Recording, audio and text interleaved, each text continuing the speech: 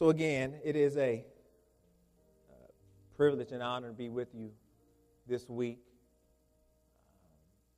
knowing that God has been faithful to us and even allowing us to be here another week. We were not promised today. We were not guaranteed to be with one another. So I just say thank God for allowing me to see you once again. If you would, please take out your Bibles and let's turn to the book of Galatians, where we will be picking up pretty much where we left off last week in the first chapter of Galatians. Last week we spent our time just looking at verse 10 and at what God had done with Paul and Paul's present motivation. But today we're going to continue on in this text and see just what God had done in the past of Paul that motivated him to be so passionate, so zealous for Christ. So if you would, grab your Bibles. Galatians, the first chapter. Stand with me as we read the Word of God together.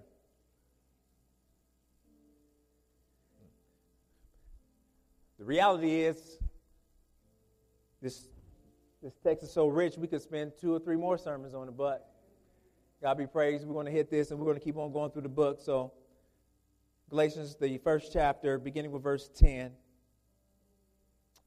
This is the word of God. Hear the voice of Christ. For am I now seeking the approval of man or of God? Or am I trying to please man? If I were still trying to please man, I would not be a servant of Christ. For I would have you know, brothers, that the gospel that was preached by me is not man's gospel. For I did not receive it from any man, nor was I taught it, but I received it through a revelation of Jesus Christ. For you have heard of my former life in Judaism, how I persecuted the church of God violently and tried to destroy it. And I was advancing in Judaism beyond many of my own age among my people. So extremely zealous was I for the traditions of my fathers. But when he who had set me apart before I was born, and who called me by his grace, was pleased to reveal his Son to me, in order that I might preach him among the Gentiles, I did not immediately consult with anyone, nor did I go up to Jerusalem to those who were apostles before me. But I went away into Arabia and returned again to Damascus. Then after 3 years, I went up to Jerusalem to visit Cephas and remained with him 15 days. But I saw none of the other apostles except James, the Lord's brother. And what I am writing you before God, I do not lie. Then I went into the regions of Syria and Cilicia, and I was still unknown in person to the churches of Judea that are in Christ. They only were hearing it said, he who used to persecute us is now preaching the faith he once tried to destroy. And they glory God because of me. May the Lord add a blessing to the reading of his word. You may be seated as we continue on in our study, Free to Testify Today. Free to testify today. Let us pray. Oh, gracious and eternal Father, we come before your presence this morning, begging that you would have mercy on us, begging that you would forgive us of our sins and our iniquities, begging that you would pour out your Spirit upon us, that we would see, that we would hear, that our hearts would receive your word. And because you have filled us up with your word, Lord, we will go out and speak your word to someone today.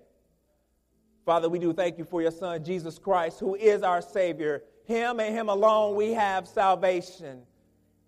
We have a relationship with you. For that we are grateful eternally.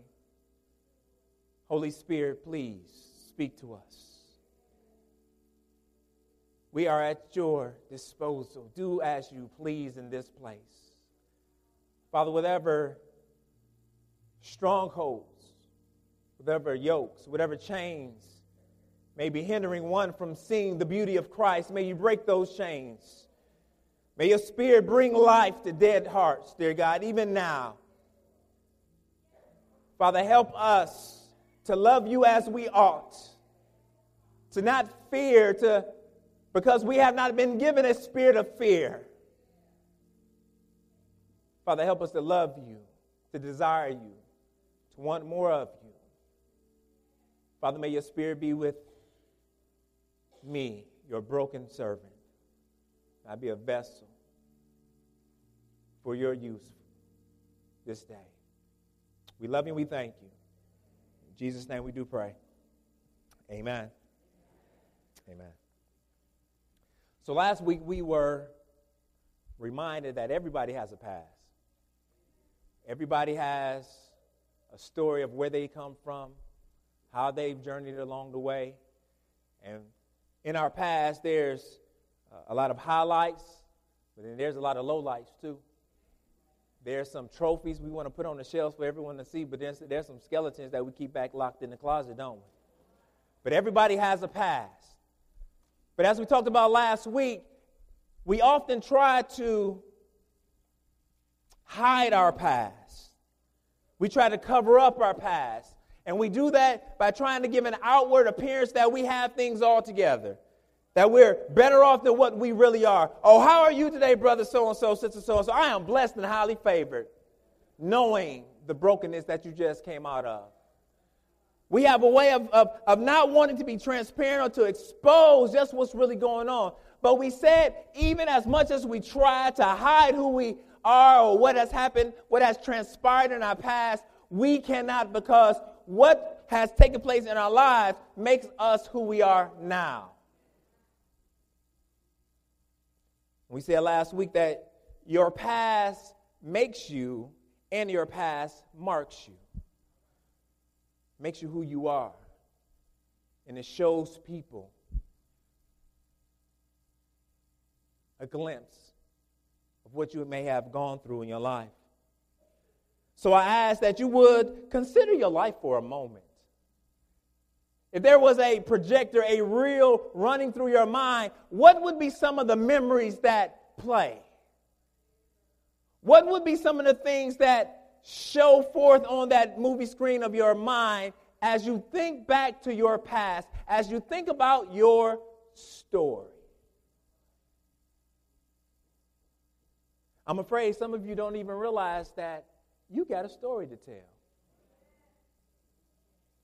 And God wants to use that story that He's written with your life in order to make Him known to others.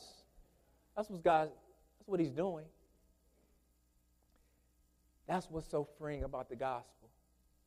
That God takes all that junk, all that trash, and He turns it into treasure. He wants to take all that you are, all that you've been through, all that has taken place, and He wants to use it for His glory and His glory alone. So again, I'm here to remind you, to let you know that this gospel of grace doesn't want to destroy your past. This gospel of grace wants to employ your past. Because the gospel completely frees, know that God will use the past of His people to accomplish His present purposes. God will use the past of His people to accomplish His present purposes. There's times where we think about our life and we're thinking that someday God will use me. Beloved, realize that God wants to use you right now. The moment that the Holy Spirit alivens and wakens your heart, that's the moment where you know that God wants to use you for His purposes. He has made you alive. So when we look back to last week and we went through this passage of Scripture, we looked at two primary things. Well, we started with the first thing, and the first point that we looked at was Paul's present motivation. Why did Paul go so hard for Jesus? Why was he so passionate? And he was so passionate because he had a firm grasp and understanding that the gospel of grace frees you from your past to passionately pursue Jesus now. There's nothing about your past that would hinder you from chasing Jesus now. Because our past plus our present plus God's grace equals purpose. That's an equation for you. For those who don't like math, it's simple addition. Past plus your present plus grace equals purpose. God wants to use everything by his grace for his glory. And in verse 10, we saw that Paul was making a declaration of freedom. He is saying, I am not bound by you any longer. I will not live to please you. You can't hold me down by your thoughts or your expectations. I'm free to live for Jesus. Then he made a declaration of deliverance. Because as he went through the text, he says, am I still trying to please God? He is saying that, yeah, this is how I used to be. I used to live a life where I wanted to be pleasing to everyone. I was a man pleaser. But no longer. Then he makes a declaration of submission because he says that he wants to be a servant of Christ rather than a servant of man. There's that matter of conformity at stake. Will you be conformed to the image of Jesus, or will you be conformed to the image of the world? Who will you chase? Who will you follow? The gospel of grace frees you from your past to passionately pursue Jesus now. See, but today we want to look at another point in the text. We want to look at Paul's past redemption. See, in hopes of keeping the Christians in Galatia from falling away from the truth, Paul revisits his past in order to secure their future. He goes back to his past to help them make it, to make sure that they don't fall off and go astray, led by these Judaizers who wanted to disrupt and destroy this gospel. See, Paul is standing up against them, and the way that he does it is he's pointing to the authenticity and the authority of the gospel he has been preaching. This is the real thing. The real deal. But it's sweet the way he does it. Because he defends the gospel not with some philosophical argument. You know what he does? He does it with a testimony. Oh, the power of a testimony. Look what God has done for me. Look where God has brought me from. Don't you see who I am today? Don't you know, had it not been for the Lord, a testimony is so powerful. And this text is so beautiful because inlaid in it, Paul actually gives us a biblical model of what a testimony should sound like. And what a testimony is really for. What we see in these verses is that the gospel of grace frees you through your past to passionately pursue Jesus now. See, to understand Paul's present motivations, his detractors must see his past redemption. Verses 11 through 24, he lays this argument out. He's saying this is not man's gospel. I did not receive it from man, but through revelation. And not only that, this is how I used to be. This is how I used to live.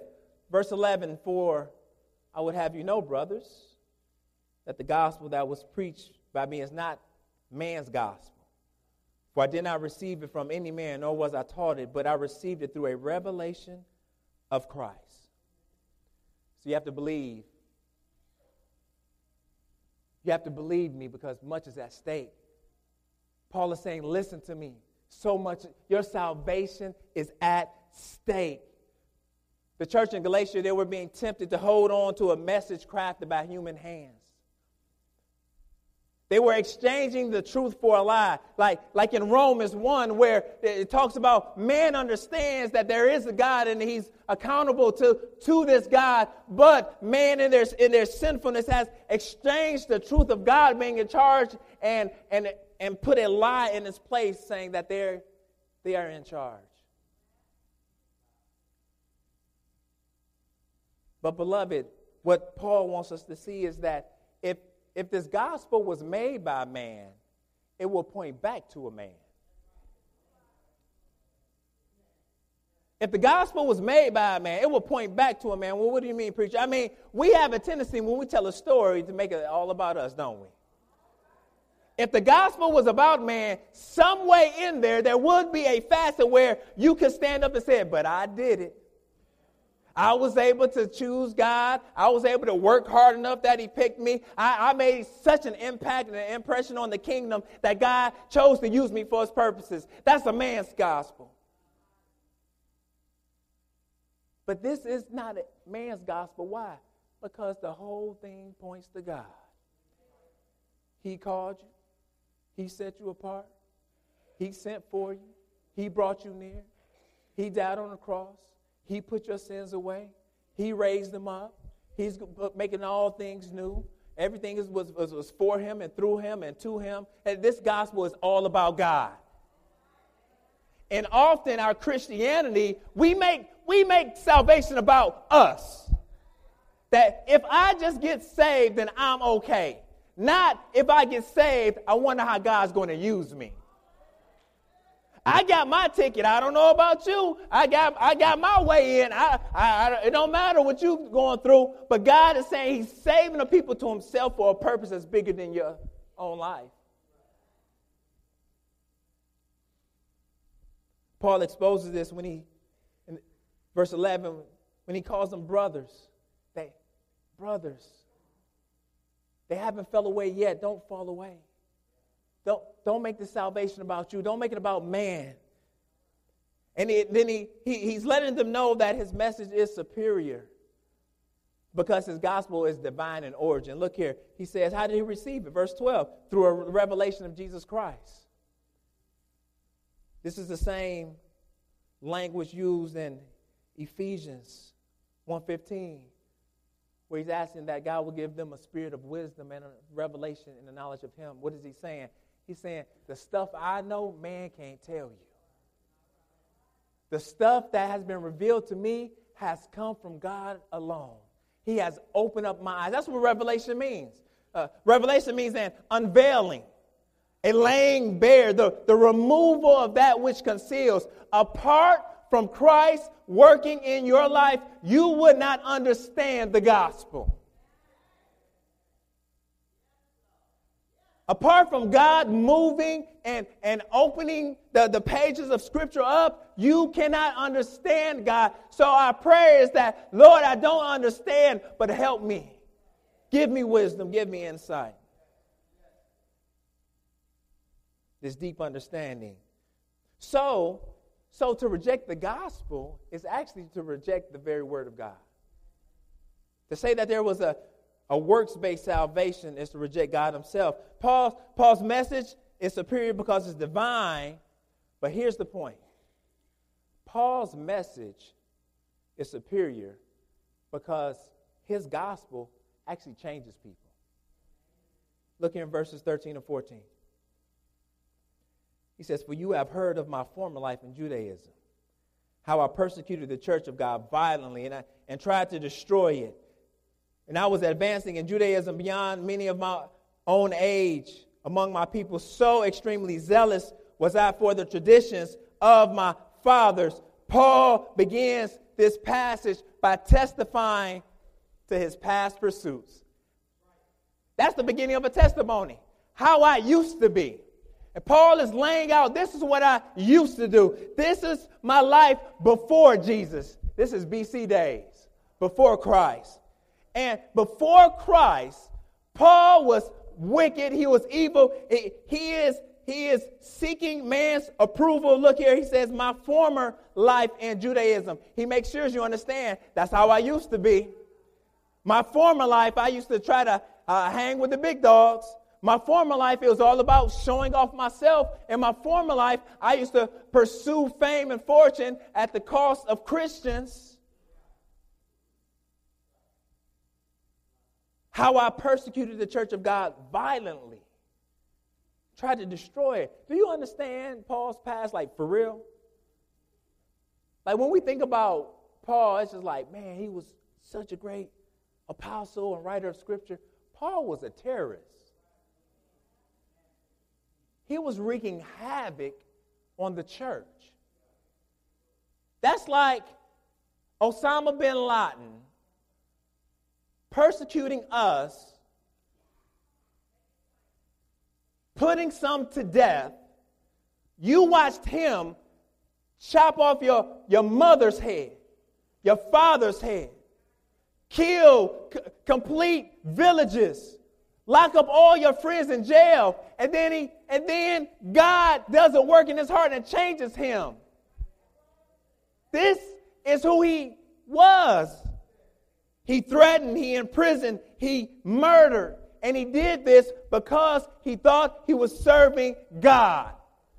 See, that's the most zealous people, where they actually think they're doing God a favor by persecuting Christians. See, Paul, he's thinking back to Numbers 25 and Phineas. He's thinking about his zeal. You remember when the Israelites were in the wilderness acting a fool one day, and God brought a plague because they were marrying with the Moabites, they were marrying with the people in the land, and as judgment is being poured out, this one dude has the audacity to go get one of the Moabite women and bring them back to his tent in front of everybody. And Phineas is like, he crazy. What is he doing? And his zeal for the Lord rose up within him such that he took a spear, went to their tent, and pierced both of them. God actually honored Phineas for that zeal, that passion for the Lord. I wonder, do we really have any passion for the Lord? Do we actually care about the purity of the gospel? Do we care about the purity of our lives? Do we care about the purity of our homes?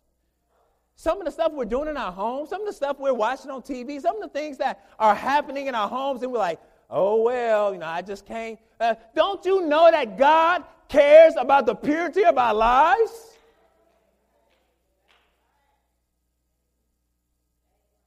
Paul says he was zealous.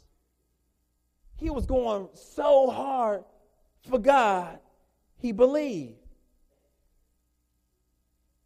But just because someone is sincere doesn't mean they can't be wrong. Think about you out somewhere and someone walks by and you look like you think it's an old classmate or that's your cousin. You're like, oh yeah, and you run up and you about to talk to him and you like slap him on the back like, hey, what's up? And they turn around and look at you like, and you're like, oh, I thought you was somebody else. You were sincere in your actions, weren't you? But you was dead wrong. So it doesn't matter how hard you go for anything else. When it comes to Christ, you have to get it right. You can't get a halfway gospel. You got to have a whole way gospel. You have to know what you're talking about. So Paul, in his former life, was going hard for a false gospel. He is sincere, but he's sincerely wrong. And in his past, what Paul really lays out is the fact that he wasn't looking for God anywhere. He's trying to explain to this church, there's nothing about me that was redeemable. There's nothing about me that deserved God's grace.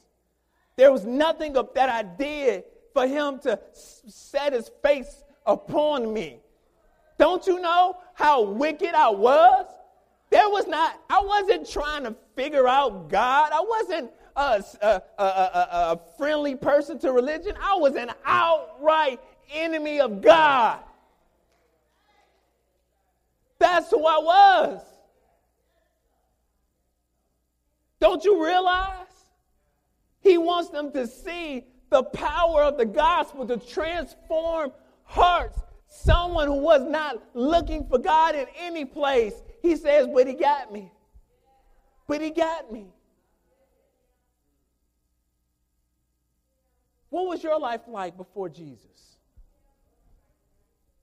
What was your life before you met Jesus? What was your pursuits? See, we don't believe that the gospel is glorious news because we minimize our past.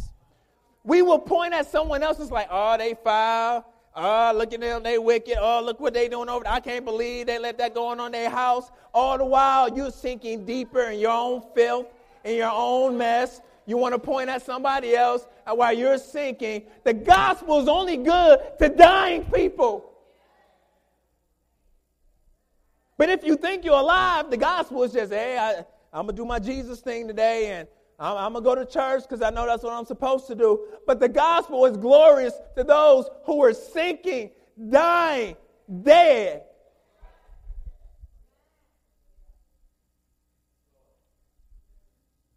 What was your life like before Jesus? Was you a goody two-shoes? Were you looking for God? Were you dependable? Were you faithful? Were you loving and kind? Were you any good to God's team? See, that's the problem. We think we were. We think we were. We can look through the Ten Commandments and squash that. Have you ever used the Lord's name in vain?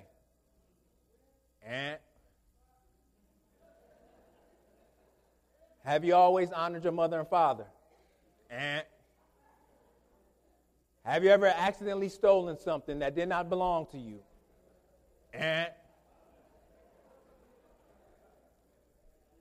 Then Jesus got the nerve to take it to another level. He doesn't say, do you commit adultery? He says, have you ever looked upon a woman with lust? Have you ever looked upon a dude with lust? He on the video, he got that six-pack going. He got that sweet tattoo down his arm. And your jaw like, you just looking.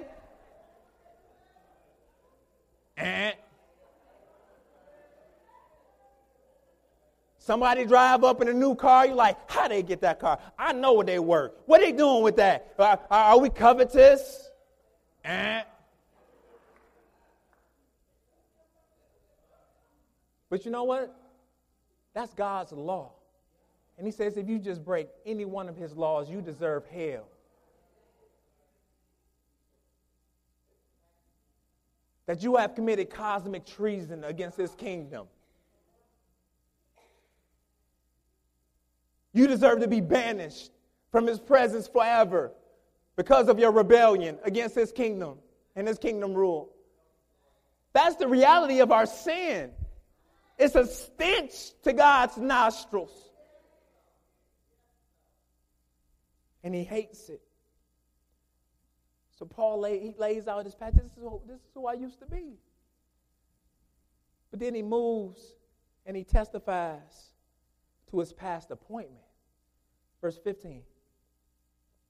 But when he who had set me apart before I was born and who called me by his grace was pleased to reveal his son to me. You stop right there. Verse 15. What does Paul say?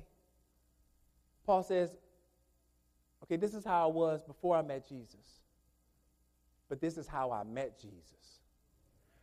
And what is he lays out these words. He says, he had set me apart before I was born. Paul's saying from eternity past, God had already called me. From eternity past, he had already chosen to set his love and affections on me. He wasn't waiting for me to get it right. He wasn't waiting for me to prove my value, my worth. He says he appointed it. He called my name. He wrote it down. He said, this is what's going to happen. Paul will be my child.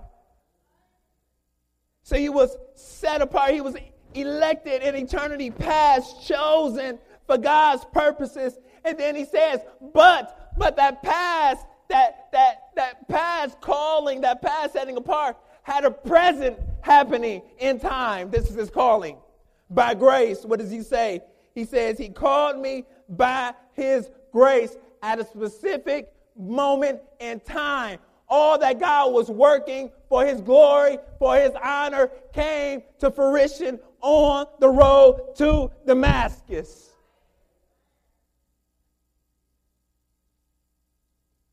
He's talking about the series of events that took place for him to be saved. You know, taking evangelism courses, they say the average person who does come to Christ, there's usually at least 7 to 11 gospel touches before they trust Christ. What does that mean? That means that somebody somewhere has shared the gospel with that person, and they've heard it 7 to 11 times before they repent of their sin and trust in Jesus for salvation. Think about your salvation. That one day you just woke up and came into church and you heard the gospel and it's like, oh yeah, I want that.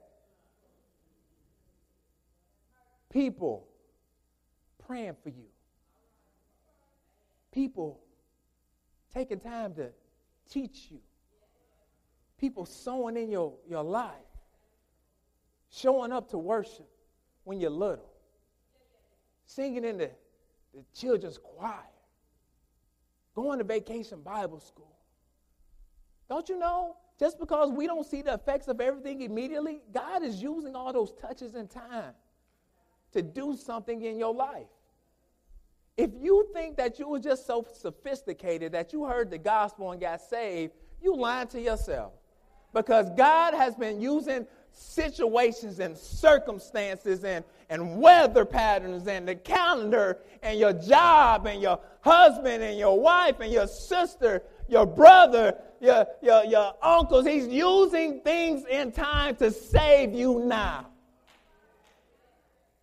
In the moment you cry out, Lord, help me, I'm a sinner. Save me. Grace. Grace snatches you out.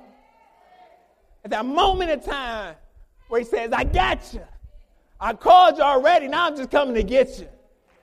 I've already phoned in the order. I'm just picking it up right now. I come to get my child. Called by grace. And he says, this is what took place in me. He revealed his son. Some translation says to me, in me. There's two experiences in one. That first experience is the fact that the understanding of who Jesus is was made known to Paul. He understood that Jesus died for his sins. He understood that he was wretched and in need of forgiveness. So he understood Christ. He understood the Son. But then the second part of that is he understood that God would show himself off through me. People would see Jesus through my lips. People would see Jesus through my lives. People would see Jesus on the job because I am his and he is mine.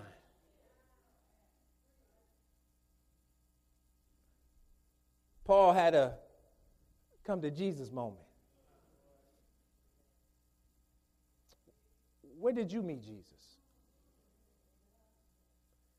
When did you meet Jesus? When was your come to Jesus moment? You know, people have a tendency to remember memorable moments.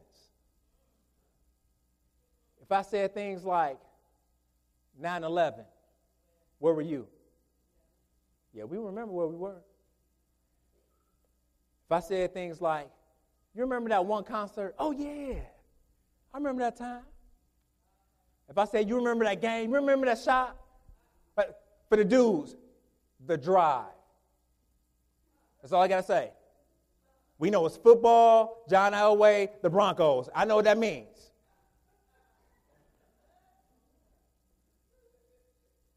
But you ask some people when they meet Jesus, they can't give you a clear answer. I don't know. Then is that salvation? If God has set you apart, but he calls you in time, shouldn't there have been a moment where you recognize your sinfulness and recognize your need for Jesus and you confess with your mouth the Lord Jesus and believe in your heart that God has raised him from the dead, ain't that what the Bible said? Thou shalt be saved. Was it immediate?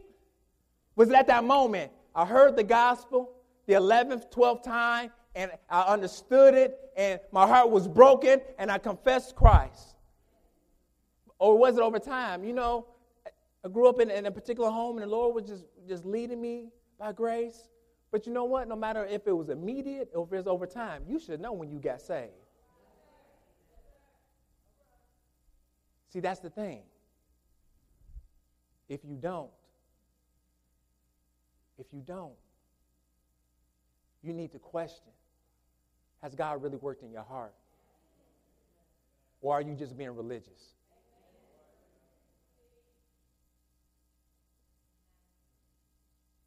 Paul is saying there was a moment when the gospel knocked me off my block. Then he goes on to say, he testifies to his present purposes. In verses 16 through 24, we won't read them all. But he says, verse 16, was pleased to reveal his son to me in order that I might preach him among the Gentiles. We stop right there. Because everything else is just a result of his in order. Everything else that comes in this chapter is a result of what has taken place since Paul met Jesus. He's recalling what has taken place after he has come to Christ. That's your testimony. Who I was before Christ, how I met Christ, and who I am now because of Christ. And he's laying it out, and he says, he saved me. Why? In order that I might preach. He didn't say I saved you in order that you will start going to church. He didn't say I saved you in order for you to be a deacon. He didn't say I saved you in order to be an usher. He says I saved you in order that you might preach Christ. Paul wasn't converted for his own benefit. That's what we do. I'm saved, I'm good. His salvation wasn't for his own benefit, but that he might preach, declare. Isn't that what we read? I was with the saints last week, and we read this verse, 1 Peter 2:9. But you are a chosen race, a royal priesthood, a holy nation, a people for his own possession. Like we hear that, we're like God, oh, God talking about me. I'm a chosen. Oh, yeah, I got royalty on my name. Yeah. A people for his own possession. Oh, yeah, God, I know God, and he knows me. We hallelujah. But we missed the next part of the verse. Because he says, that you may proclaim the excellencies of him who called you out of darkness and into the marvelous light. He didn't save you for yourself. He saved you to put his stamp on you, his seal on you, so others would see and come to know the Savior.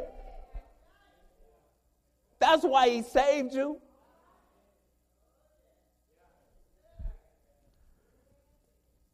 But we think that our past can never be used by God. How could God use me? Look at what I used to be. How I used to go here, how I used to go there. You know, I like war movies. And in war movies, when they're getting ready to siege the castle, like Lord of the Rings, I'm all day. I would spend all day watching all three Lord of the Rings, and then I'll go back and watch all the Hobbits, like back to back to back. I'm just like that. But in these movies, as they are sieging the castle, they usually have some type of trebuchet. And what that is basically a catapult that throws rocks to knock down walls in order that you may take siege of the castle. And what will take place is the trajectory of the rock is determined by the weight or the tension on the rope. And the more weight in the basket, the faster it falls down and it swings the arm towards the castle to knock down those walls. It takes the stone and it flings it. So the heavier it is, the higher it goes. See, someone should be tracking with me right now. See, because that's how God uses your past. It doesn't matter where you're from and what you did, but he takes all those stones and the garbage and that junk, and he puts it in the basket. But the heavier the basket is, the higher the stone goes. See, some of y'all got testimonies. Y'all won't tell nobody, but God is trying to use your life to knock down some walls. See, God wants to use your story to throw these stones at walls in other people's lives to tear down these walls so Christ can take siege of their kingdom.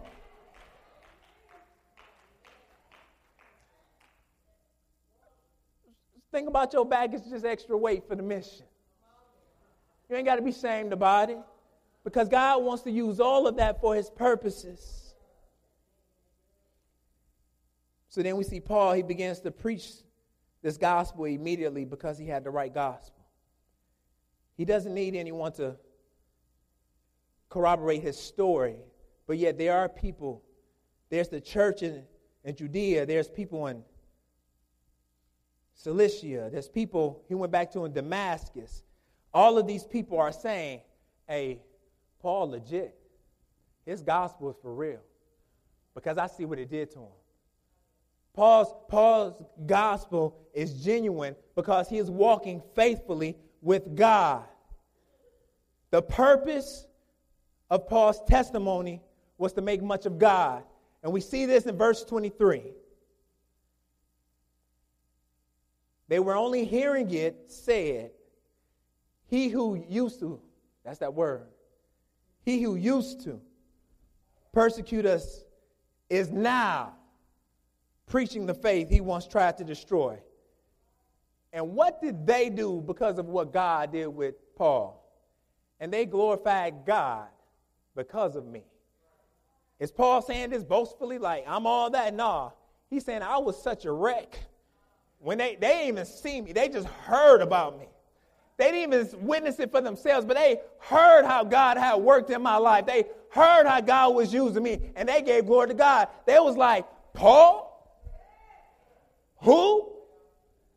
You mean that Paul? Yeah, that Paul. Are you sure? Yeah, and he's doing this for Christ, and he's doing this for Christ, and he's sharing the gospel. They just backed up and said, glory be to God, hallelujah, because if he's come to Christ, I know God is powerful. And they began to glorify God because of him. His life was a canvas that God was painting a beautiful illustration upon. And the canvas just looks out. It can't see itself. It's just on display for others to walk by and say, look how good that picture looks. So some of your lives, you've been going through some things and you're scared to show off your past. But beloved, I'm here to tell you today that God wants to paint a masterpiece with your life. He wants to hang it up on his wall, and he wants people to walk by and say, oh, look how good God is. If he could do this for them, I wonder what he could do for me. If he can deliver them out of this situation, I wonder if he can deliver me out. Our lives need to be a witness for others. Why do I say this? Because the scriptures tell us so. What does your life look like since Jesus? You say you saved, right? Do you remember how you used to be? Do you remember when you met Jesus? Now, how about now? What do you look like since you met him? How do you look like since Jesus came into your life? How is God using you? What is God using you for?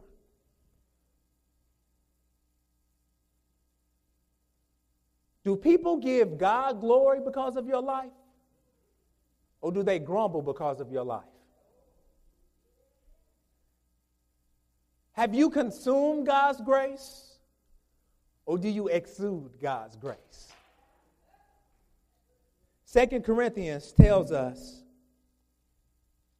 why you go through what you go through. You want to know why you go through what you go through? 2 Corinthians, the first chapter, verse 3 and 4 tells you why you go through what you go through. Blessed be the God and Father of our Lord Jesus Christ, the Father of mercies and the God of all comfort, who comforts us in all our affliction, so that we may be able to comfort those who are in any affliction with the comfort with which we ourselves are comforted by God. God puts you through stuff so you could be a blessing to somebody else.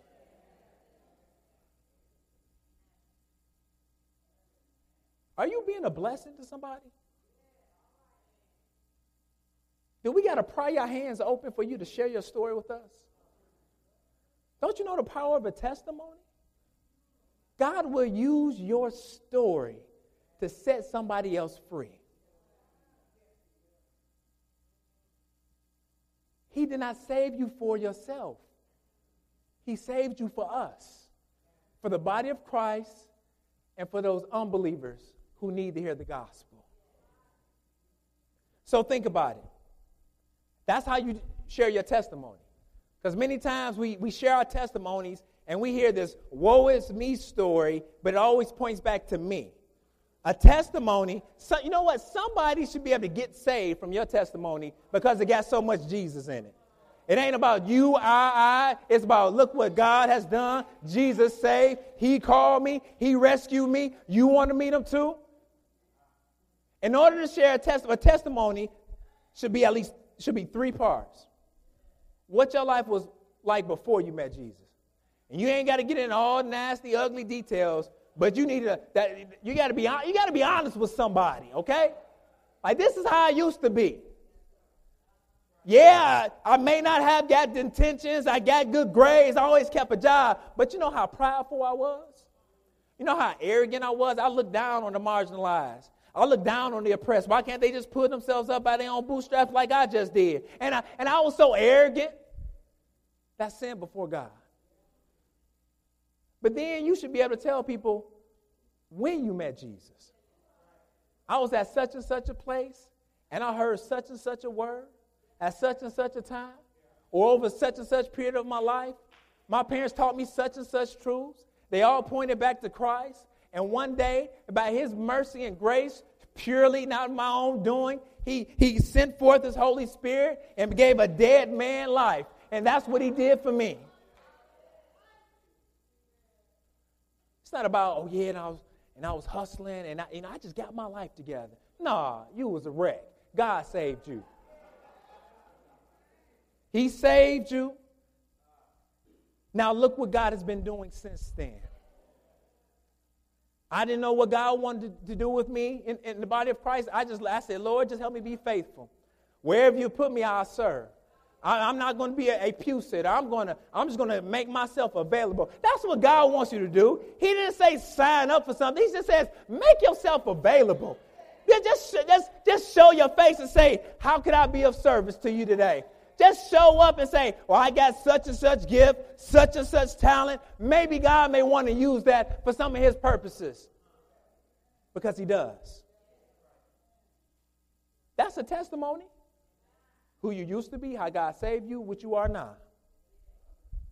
You've just been equipped to share the gospel with everybody you come in contact with this week.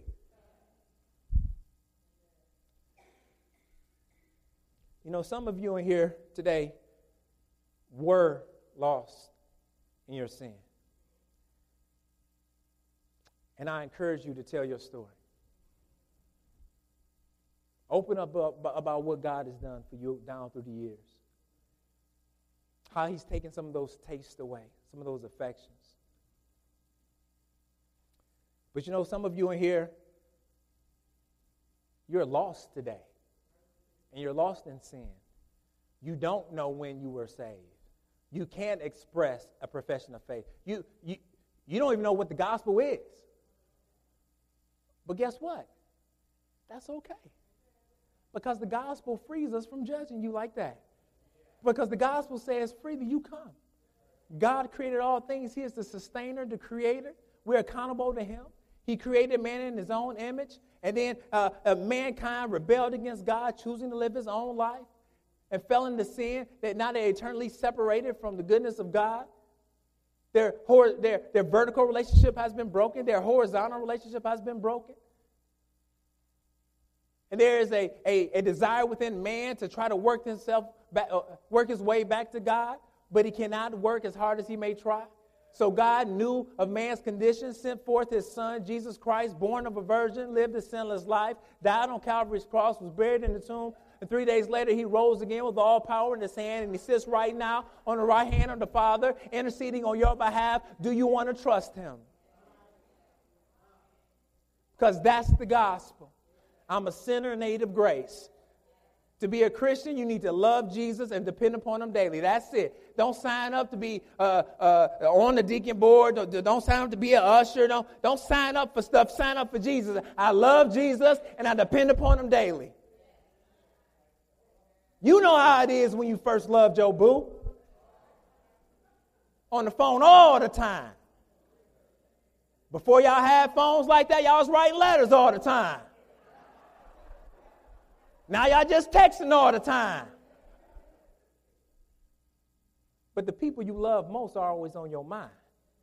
So if your mind ain't stayed on Jesus, do you love him? Love Jesus and depend upon him daily. What does that mean? That means I actually look to Jesus for guidance throughout my life. To depend upon Jesus, say, I will do such and such because Jesus wants me to do such and such. And I won't do such and such because Jesus don't want me to do such and such. To depend upon Jesus is not to depend upon yourself, your wisdom, but God's wisdom here in the Word of God. Some of you are lost. But God, being rich in mercy, because of the great love with which he loved us, sent forth his Son. Grace. The gospel of Jesus Christ frees you from all guilt, from all shame, from all defeat. If God could rescue a prideful, self-seeking, self-serving, man-pleasing, false-worshiping, threatening, murdering terrorist like Paul, just think what he could do with you. But you have to tell your story because there's power in the testimony. Because the gospel completely frees. Know that God will use the past of his people to accomplish his present purposes. Let us pray. Father, thank you for your word and for the fact that you use our mess to create a masterpiece. Thank you, Lord, that you rescued us out of darkness and brought us into the light. We no longer have to try to figure out our way or find our way, but you lead the way through Jesus Christ. So, Father, I beg that you would give sight to the blind right now. I ask that you would give hearing to the deaf right now. I ask that you would give a heart of flesh to those who have a heart of stone right now. Father, help us to realize how miserable and wicked and hopeless we are apart from Christ. Help us to realize just how good the gospel is. So, Father, I pray that we would be a people not ashamed of where you brought us from, and that we would declare what you have done in our lives, that others may come to know Jesus just as you have called us. So, Father, I pray that you would just bring a revival here, that people would become passionate about the lost, that we would love those who are lost, that we would love those who are heading straight to hell, that we would love those who have turned their back on you just by sharing the gospel. So, Father, we love you and we thank you for the privilege. In Jesus' precious and holy name we do pray. Amen.